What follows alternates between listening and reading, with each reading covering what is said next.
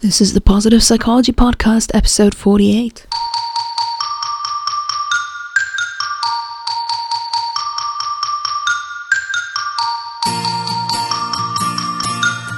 Welcome to the Positive Psychology Podcast, bringing your earbuds the science of the good life. And now, your host, Kristen Trumpy. Okay, today I would like to welcome Dan Tomasulo. He did a PhD in psychology as well as a master's in applied positive psychology. He's also a therapist and has a master's of the fine arts in creative writing. His latest book is called Confessions of a Former Child, a therapist's memoir, and he's already working on the next one. Welcome, Dan. Oh, hello, Kristen. How are you? Thanks so much for this interview. Thank you for coming on. Can you tell us the story of how you discovered positive psychology? Yeah. It's got in hindsight, it's got a pretty linear progression, but as I was living through it, it didn't feel that way. I had a best friend, still do. His name is Joel Morgowski, and we've been friends for 35 years. So it's a very long, deep, wonderful relationship. And he had designed a positive psychology course. He's a photographer and a psychologist, and got all turned on by this very, very early on. And Joel invited me to one of his classes. My postdoctoral training is in psychodrama, so I use a lot of experiential methods, action methods, role playing in my work. And he thought it would be fun to bring some of the psychodrama into his class in positive psychology. So I went there, got all turned on by it, and found it really fascinating. And then about a year or so after that course, I went through a very, very difficult time in my personal life. I had gone through a divorce after 30 years. And it was very, very, very hard emotionally. And, it's always good if you're going through a hard emotional time to have a best friend that's a positive psychologist. I think that's an essential way to do it. And, Joel was right there, all the time. And, we spent countless hours talking and, sharing things. And at some point he said, well, the first International Positive Psychology Association meeting is going to be happening right at UPenn, right in Philly.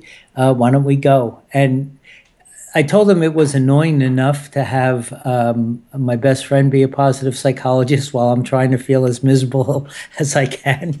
And I said, I really don't want to be around 2,000 happy people who are psychologists as well.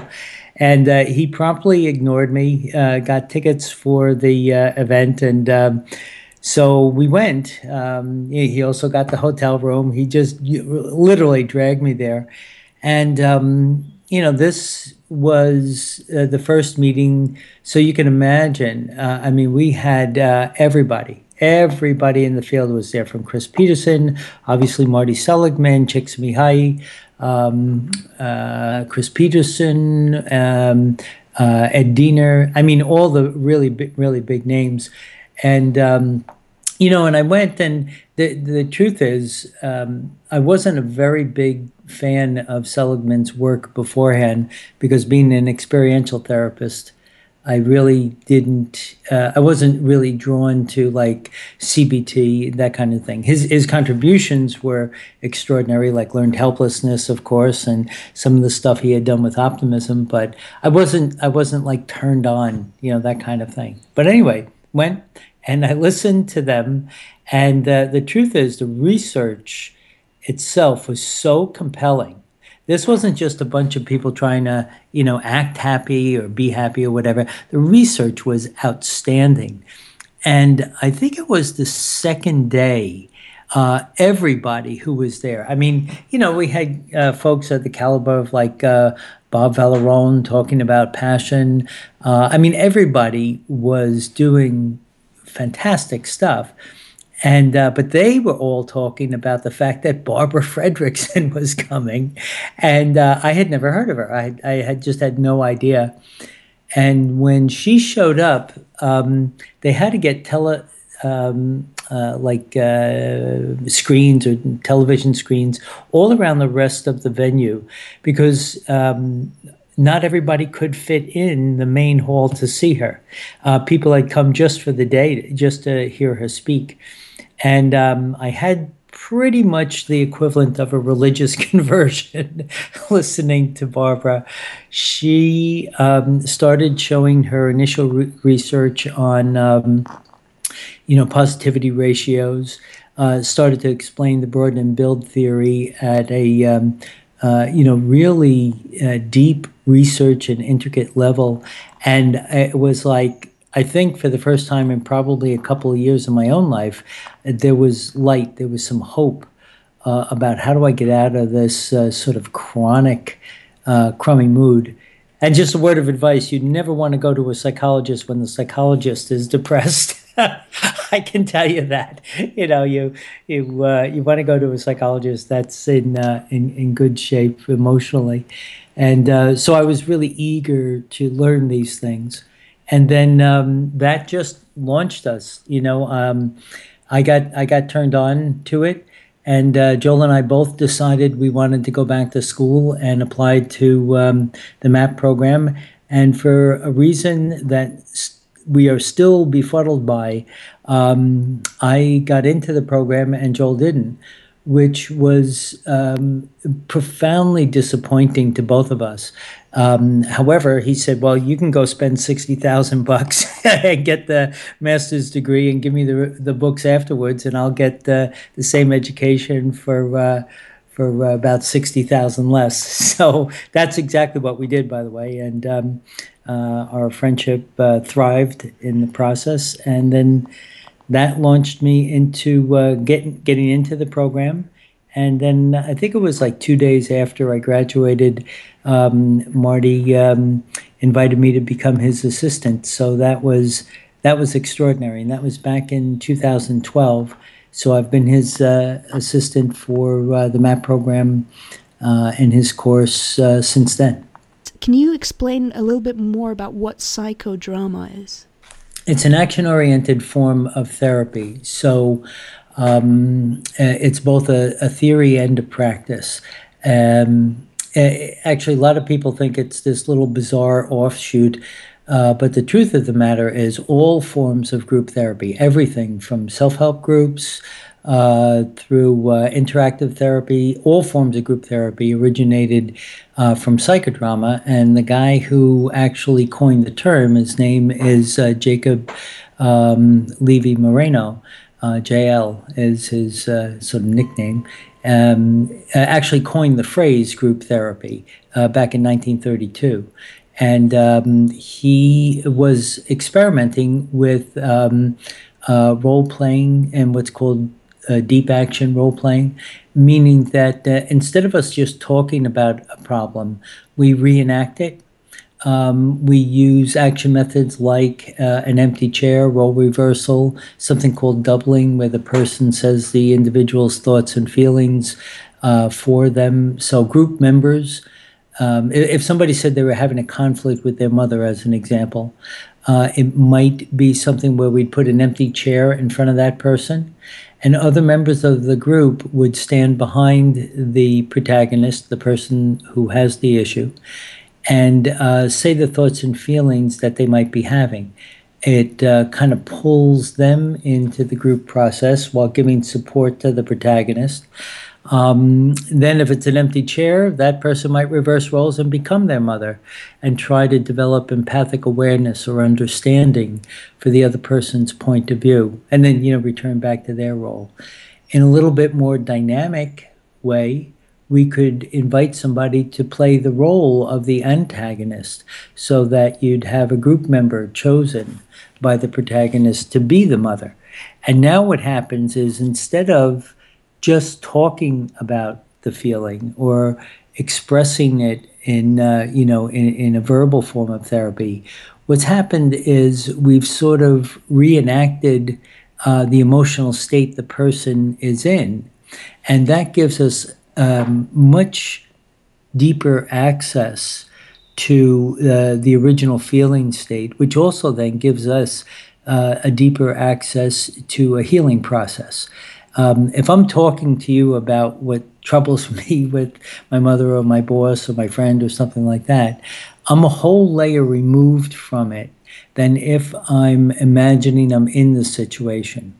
When I go to correct it, we can then do things through the therapy to actually create a feeling that is more positive and corrective in its design. Okay, so it's basically, it's probably one of two things that, if psychology is shown in TV, you have like the whole idea with the couch and the talking, and Yes. then you had like some people with like playing out stuff either with puppets or themselves. And I never had any training of this whatsoever, yet people think that's what psychology is. Do you feel there is a contradiction between these two, or do you feel actually no, there isn't, it goes together well, and if so, how? It's that positive psychology and psychodrama are actually, separated at birth. They're the same thing. A lot of people don't know. Like, just to give you an idea, there's a new book out called Impromptu Man by Jonathan Moreno, who's a full professor in medical ethics at UPenn, so a colleague of Marty's and James, and he traces the history of his father's work, JL. And one of the things you'll find is that, just to give you a taste of this, Facebook, the origins of Facebook go all the way back to Moreno directly. He was the one who started talking about an encounter with people. Now, of course, Facebook is, the digitalized version of it, but he actually did studies on Italian refugees and showed that, when people connect to the people they like, that their health, their well-being, their capacity for thriving in the world is greatly increased. So if you go back to the Framingham study, which is a famous study where Fowler and I'll mess up his last name, Nick Chikakoulis, I think is how you pronounce it. They traced how happiness is basically contagious in a group. And they went back in the Framingham study and found out that, happy people connected with happy people, and actually they were the ones who were thriving.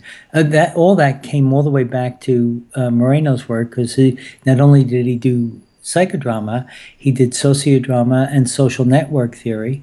And so at the very origin of well-being is a psychodramatic principle.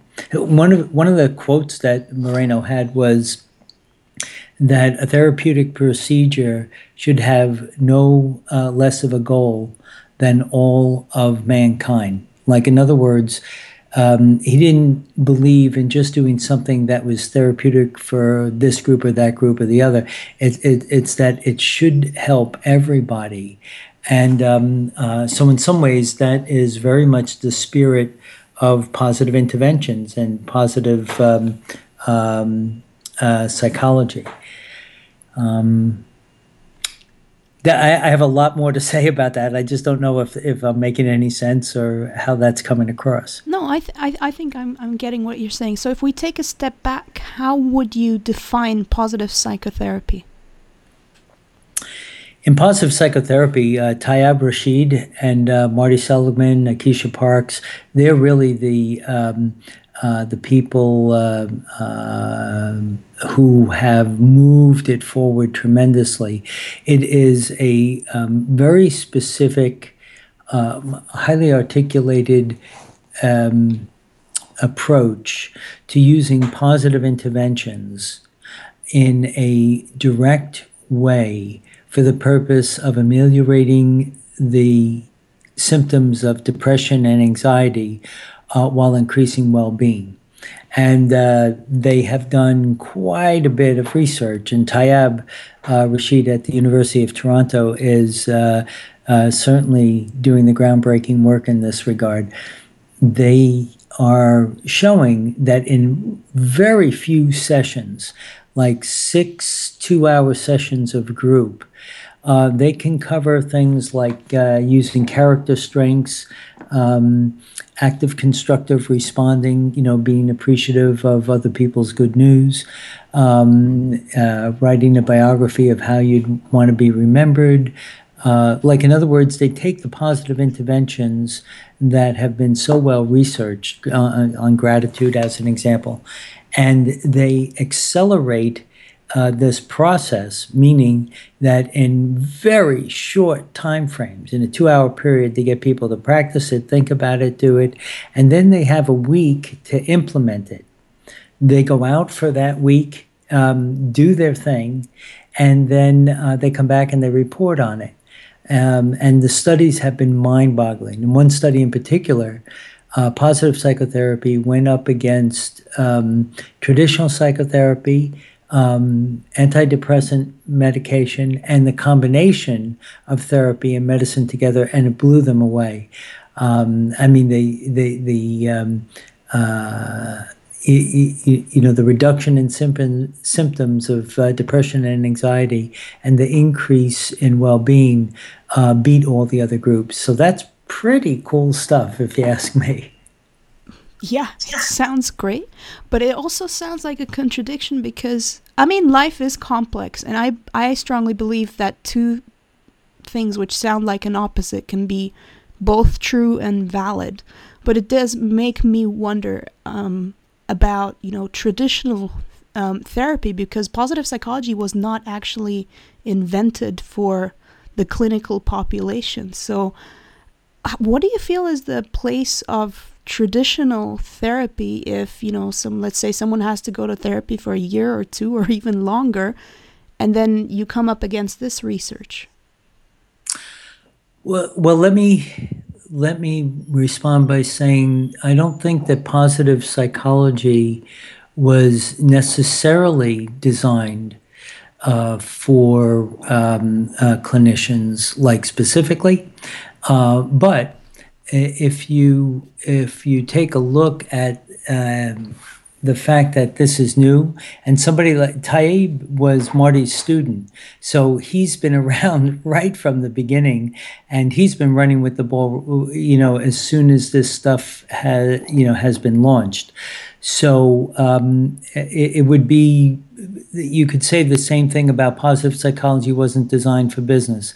Positive psychology wasn't designed for healthcare. Positive psychology, but what's happened, and I think a testimony to Marty's influence and impact, it's now being used to develop movie scripts. It's now being used to influence writing programs. It's now being used to influence hiring practices at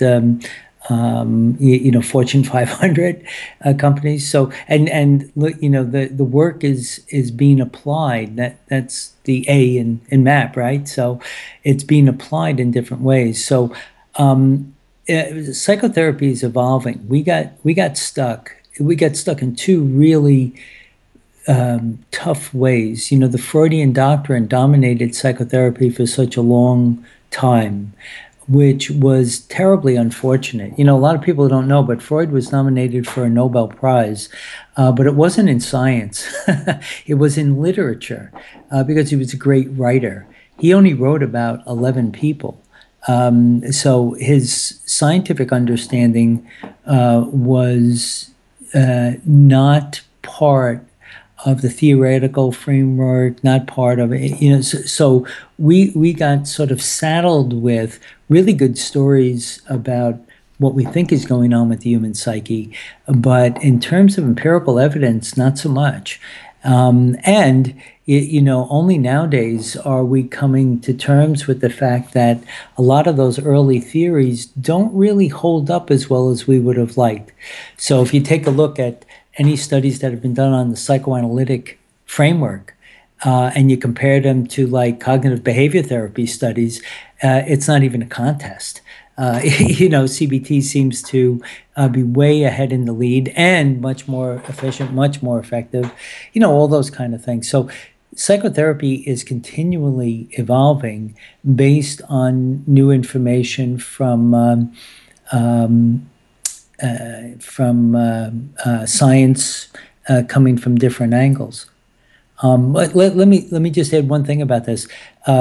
At the current International Positive Psychology Association meeting, which was down in Florida in June of this year, Marty gave the keynote address, and in an extraordinary presentation, if you ask me, he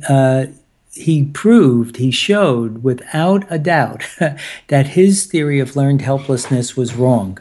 And he said, here it is 50 years later, and the new research by Meyer is showing that helplessness is actually mediated by a section in the brain that we didn't have access to 50 years ago. We didn't have fMRIs.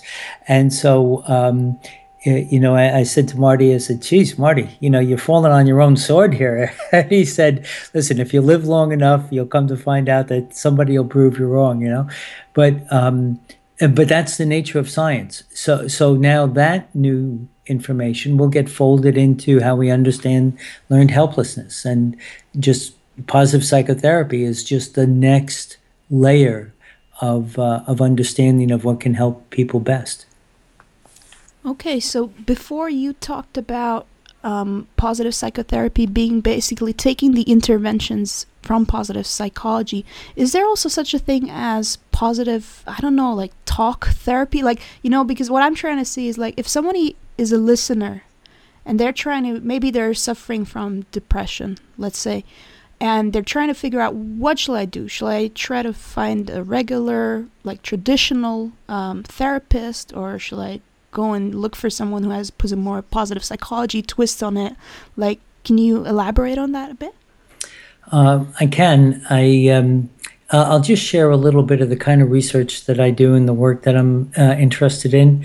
I work with people with dual diagnosis who have concomitant intellectual and psychiatric disabilities. That's my private practice has people, more from the normal walk of life, and the kind of problems that sort of plague us all.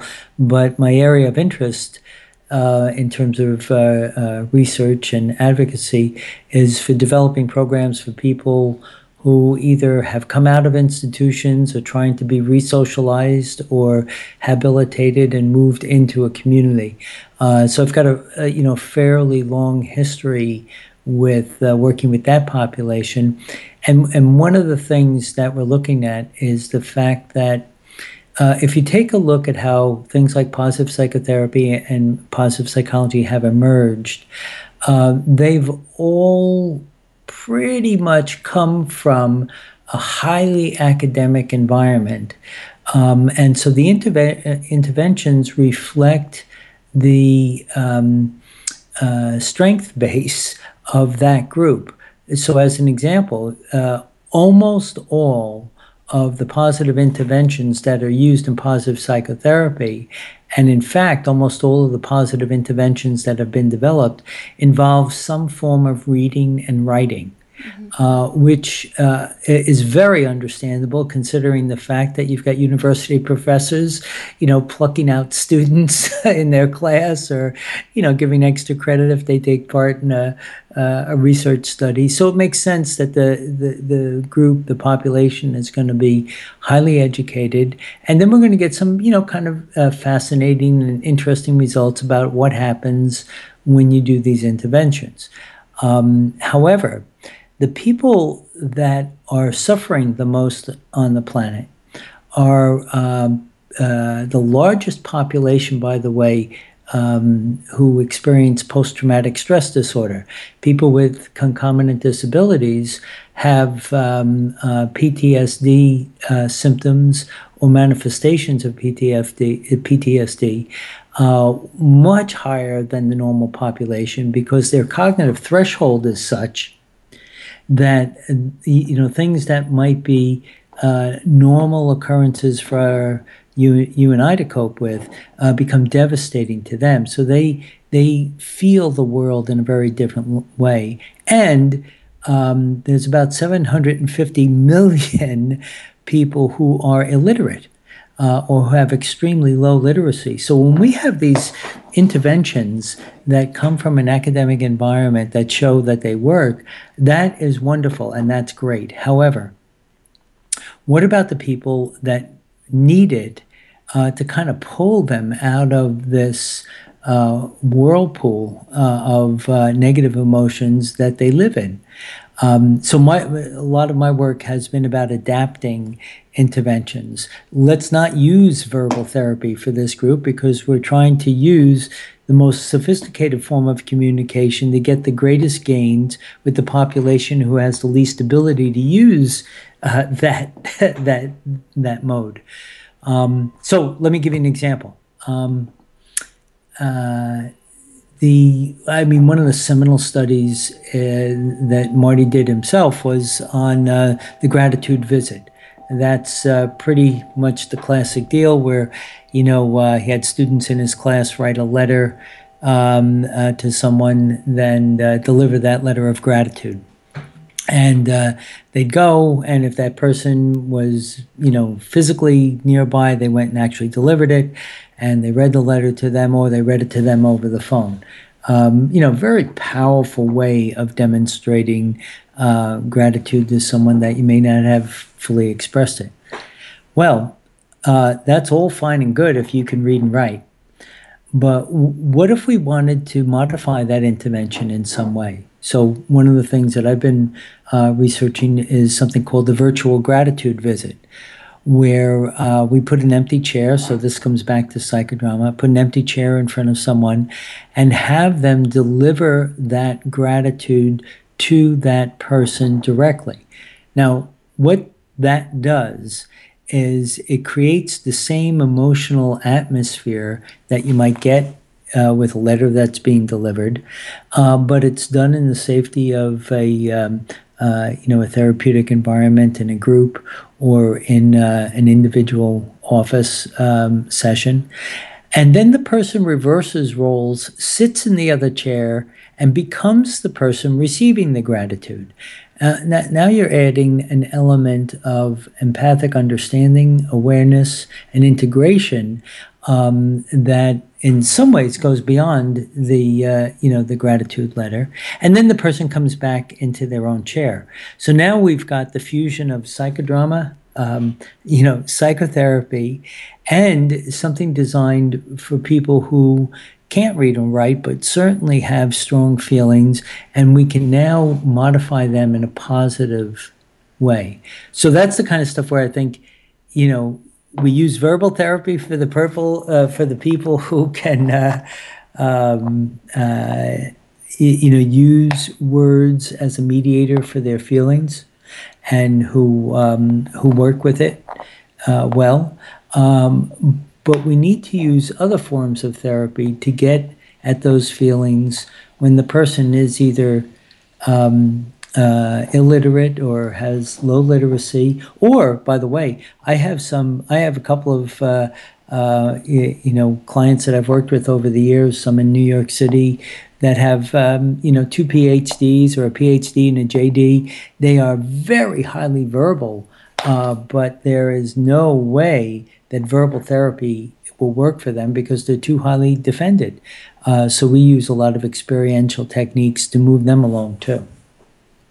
Right, yeah. I read a couple of years ago in my bachelor's, they were trying to educate, I'm not sure where, it was in Africa, I'm sure it was in Africa, I'm not sure where exactly, and those folks were illiterate, and they tried to educate them, I think, about HIV and sickle cell disease, and what they did was they actually paired up with local musicians, and they started writing songs, educational songs about that. Absolutely. That's exactly right. And there's been a few projects like that, where we've taken, the idea of, ancillary forms of therapy and plug them right in. I mean, I think that's to a large extent what drama therapy does so beautifully, is that we have something that's one whole layer removed. There's some aesthetic distance between the content and the audience, and so it allows for people to receive information in a less threatening way than perhaps psychodrama or deep psychotherapy. Do you have any example of a patient who went through something like that and can share what happened to that person, the transformation or something like that?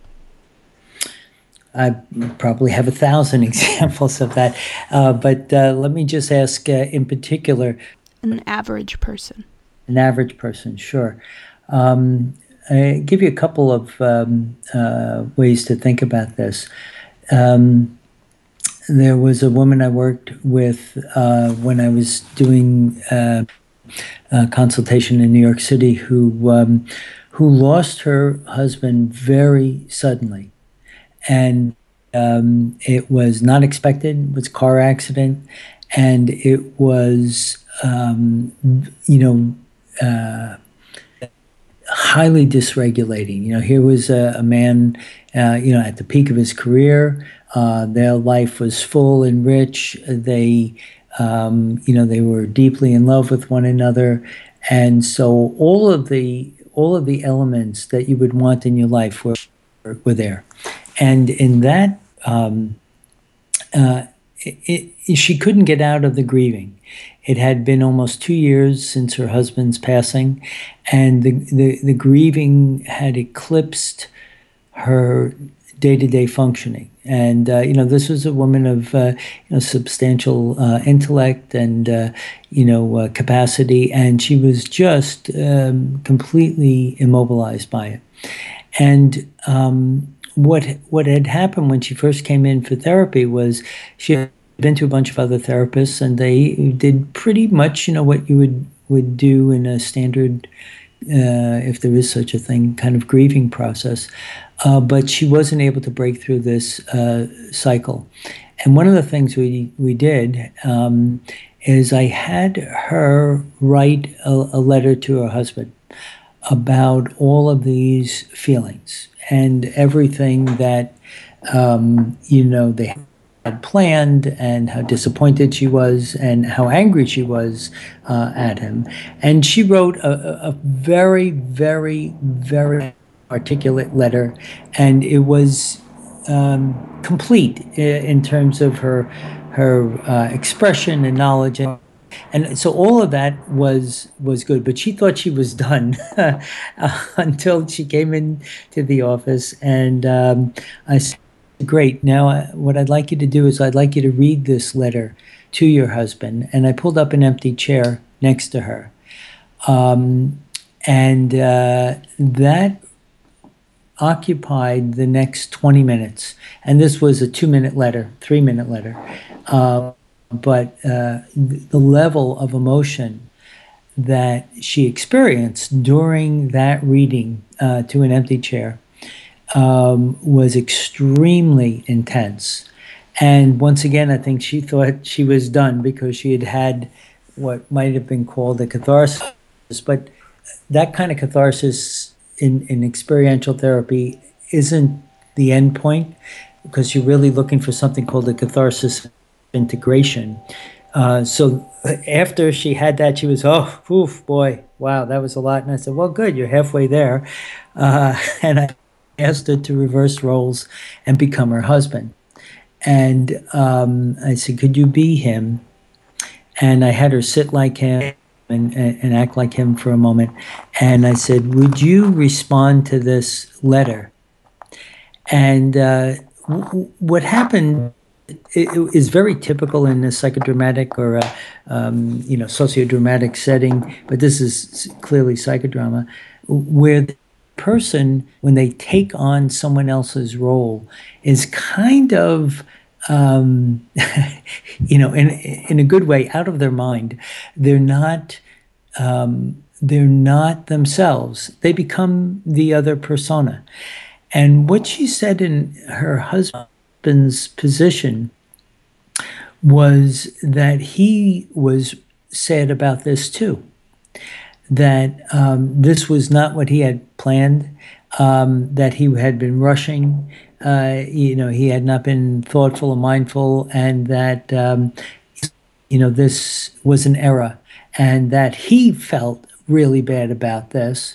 And what he would hope for her is that she could let go of some of this grief and pain, because even though he wasn't there, he wanted her to have a good life. Now, that message she was delivering to herself through the role of her husband. And I can tell you, because I can remember vividly that role play.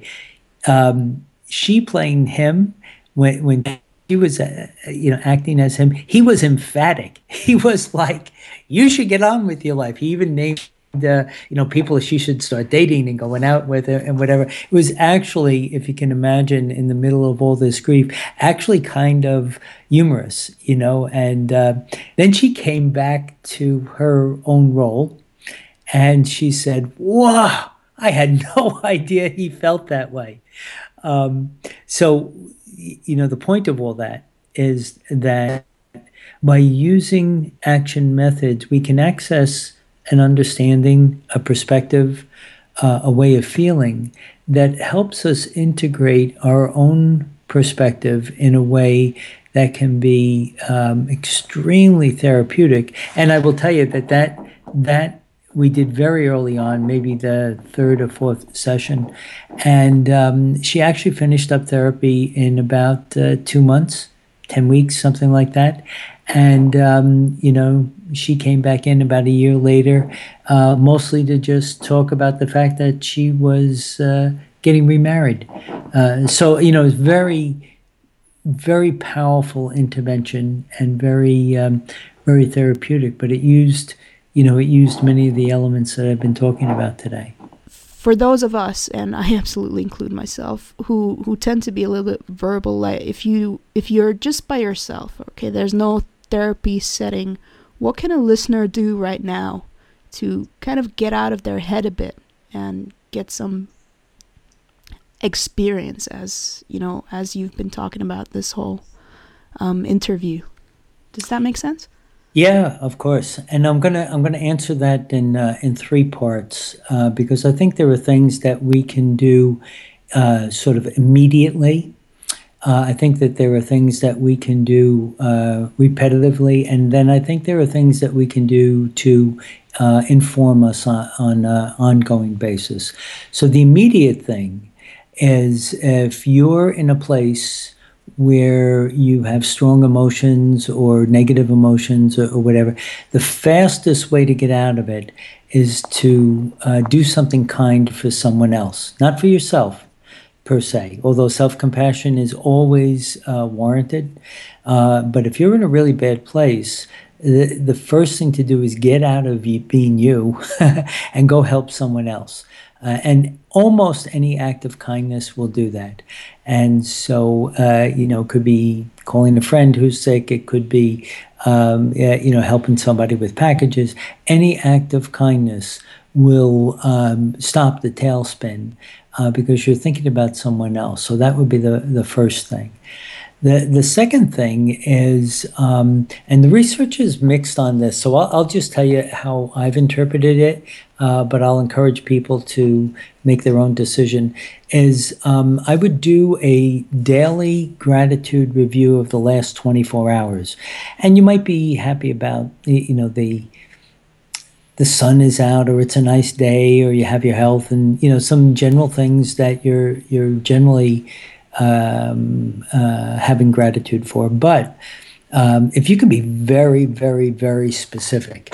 So if I did my last 24 hours, I would talk about the fact that there's a friend I haven't seen or heard from in about 10 years that sent me a birthday greeting that was just wonderful. My girlfriend spontaneously decided to come on down for the day, which was just fantastic. I had the IRS breathing down my neck because they said I had made a mistake, and my accountant said no, they made the mistake, and actually wrote them a letter, and I got back a letter of apology from the IRS. So my gratitude for yesterday is through the roof. I had no idea something like that. Okay, now, sorry, I'm changing hats because I actually work in U.S. tax reporting in my day job, and I had no idea of the existence of an apology letter. I'm going to tell all my friends at work tomorrow, and they're just going to be like, what? It was great. And it wasn't like I was ever going to go to jail or anything, but it was, the IRS when they come knocking at your door. And I was just like, whatever it is, just pay it and get out. And he goes, no. He, I guess, used to work for them or something. And he was like, no, they just made a mistake. They didn't look at this. They looked at that. And I was like, I'm just going to pay the money. He goes, no, don't do that. Let me write this letter. He wrote this letter. And then this lovely little letter that came back and said, we checked everything out. You're right. Sorry about that. And, you don't owe us anything, and have a nice day. And I was like, wow, so that's gratitude. Let me just say the last thing about that is that some people have researched it and said you shouldn't do a gratitude review every single day, that it gets a little trite. And other people have said, like maybe every other day or 3 times a week is better. The way that I've approached it is I try to do it every day because it really seems to help. And there are some days where, for whatever reason, I'm running late or this, I don't do it. And that pattern seems to work well for me. And the last thing I'll say, and this is the area that I've put a lot of my literary efforts into, is to read stories that are inspiring. I have 2 chapters in 2 books that recently came out. One book is called Same Time Next Week, and I wrote about a client with tremendous courage in terms of facing her past. And another one is the Character Strengths Matter book, dedicated to Chris Peterson. I have a chapter called Giving Up When You Can't Cut the Mustard. It's about perspective by one of my professors. And so reading stories that have inspiration, that give you hope for things you're working through in your life, becomes a way to feed your soul.